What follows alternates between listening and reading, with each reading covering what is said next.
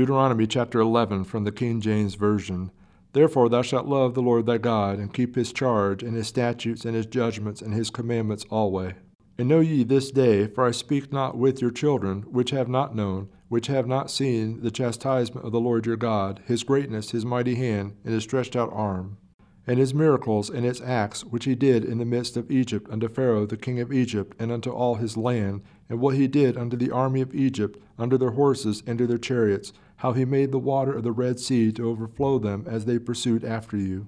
How the Lord hath destroyed them unto this day, and what he did unto you in the wilderness while ye came in this place, and what ye did unto Dathan and Abiram, the sons of Eliab, the son of Reuben, how the earth opened her mouth and swallowed them up, and their households, and their tents, and all their substance that was in their possession, in the midst of all Israel, but your eyes have seen all the great acts of the Lord which he did.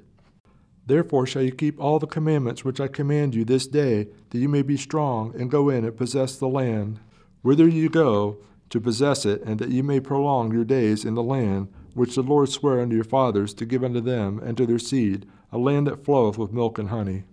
For the land whither thou goest in to possess it is not as the land of Egypt, from whence ye came out, where thou sowest thy seed, and waterest it with thy foot as a garden of herbs.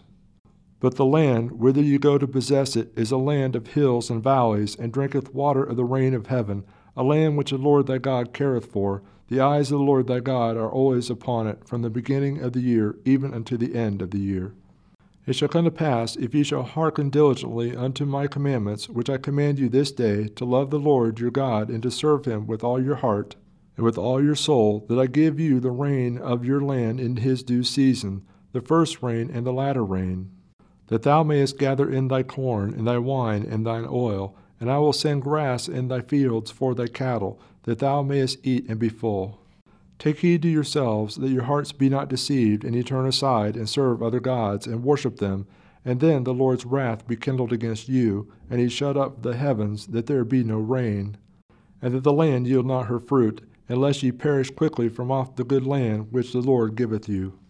Therefore shall ye lay up these my words in your heart and in your soul, and bind them for a sign upon your hand, that they may be as frontlets between your eyes. And ye shall teach them your children, speaking of them when thou sittest in thine house, and when thou walkest by the way, when thou liest down, and when thou risest up. And thou shalt write them upon the doorposts of thine house, and upon thy gates, that your days may be multiplied in the days of your children in the land which the Lord sware unto your fathers to give them, as the days of heaven upon the earth. For if ye shall diligently keep all these commandments which I command you to do them, to love the Lord your God, to walk in all his ways, and to cleave unto him,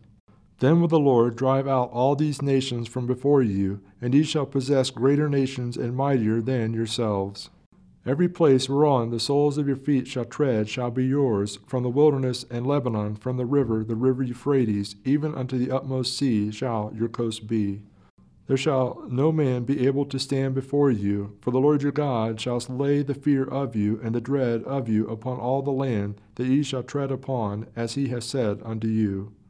Behold, I set before you this day a blessing and a curse, a blessing if you obey the commandments of the Lord your God, which I command you this day, and a curse if you will not obey the commandments of the Lord your God, but turn aside out of the way which I command you this day, to go after other gods which ye have not known. And it shall come to pass, when the Lord thy God hath brought thee in unto the land whither thou goest to possess it, that thou shalt put the blessing upon Mount Gerizim, and the curse upon Mount Ebal. Are they not on the other side Jordan, by the way where the sun goeth down, in the land of the Canaanites, which dwell in the campaign over against Gilgal beside the plains of Moreh? For ye shall pass over Jordan to go in to possess the land which the Lord your God giveth you, and ye shall possess it, and dwell therein, and ye shall observe to do all the statutes and judgments which I set before you this day.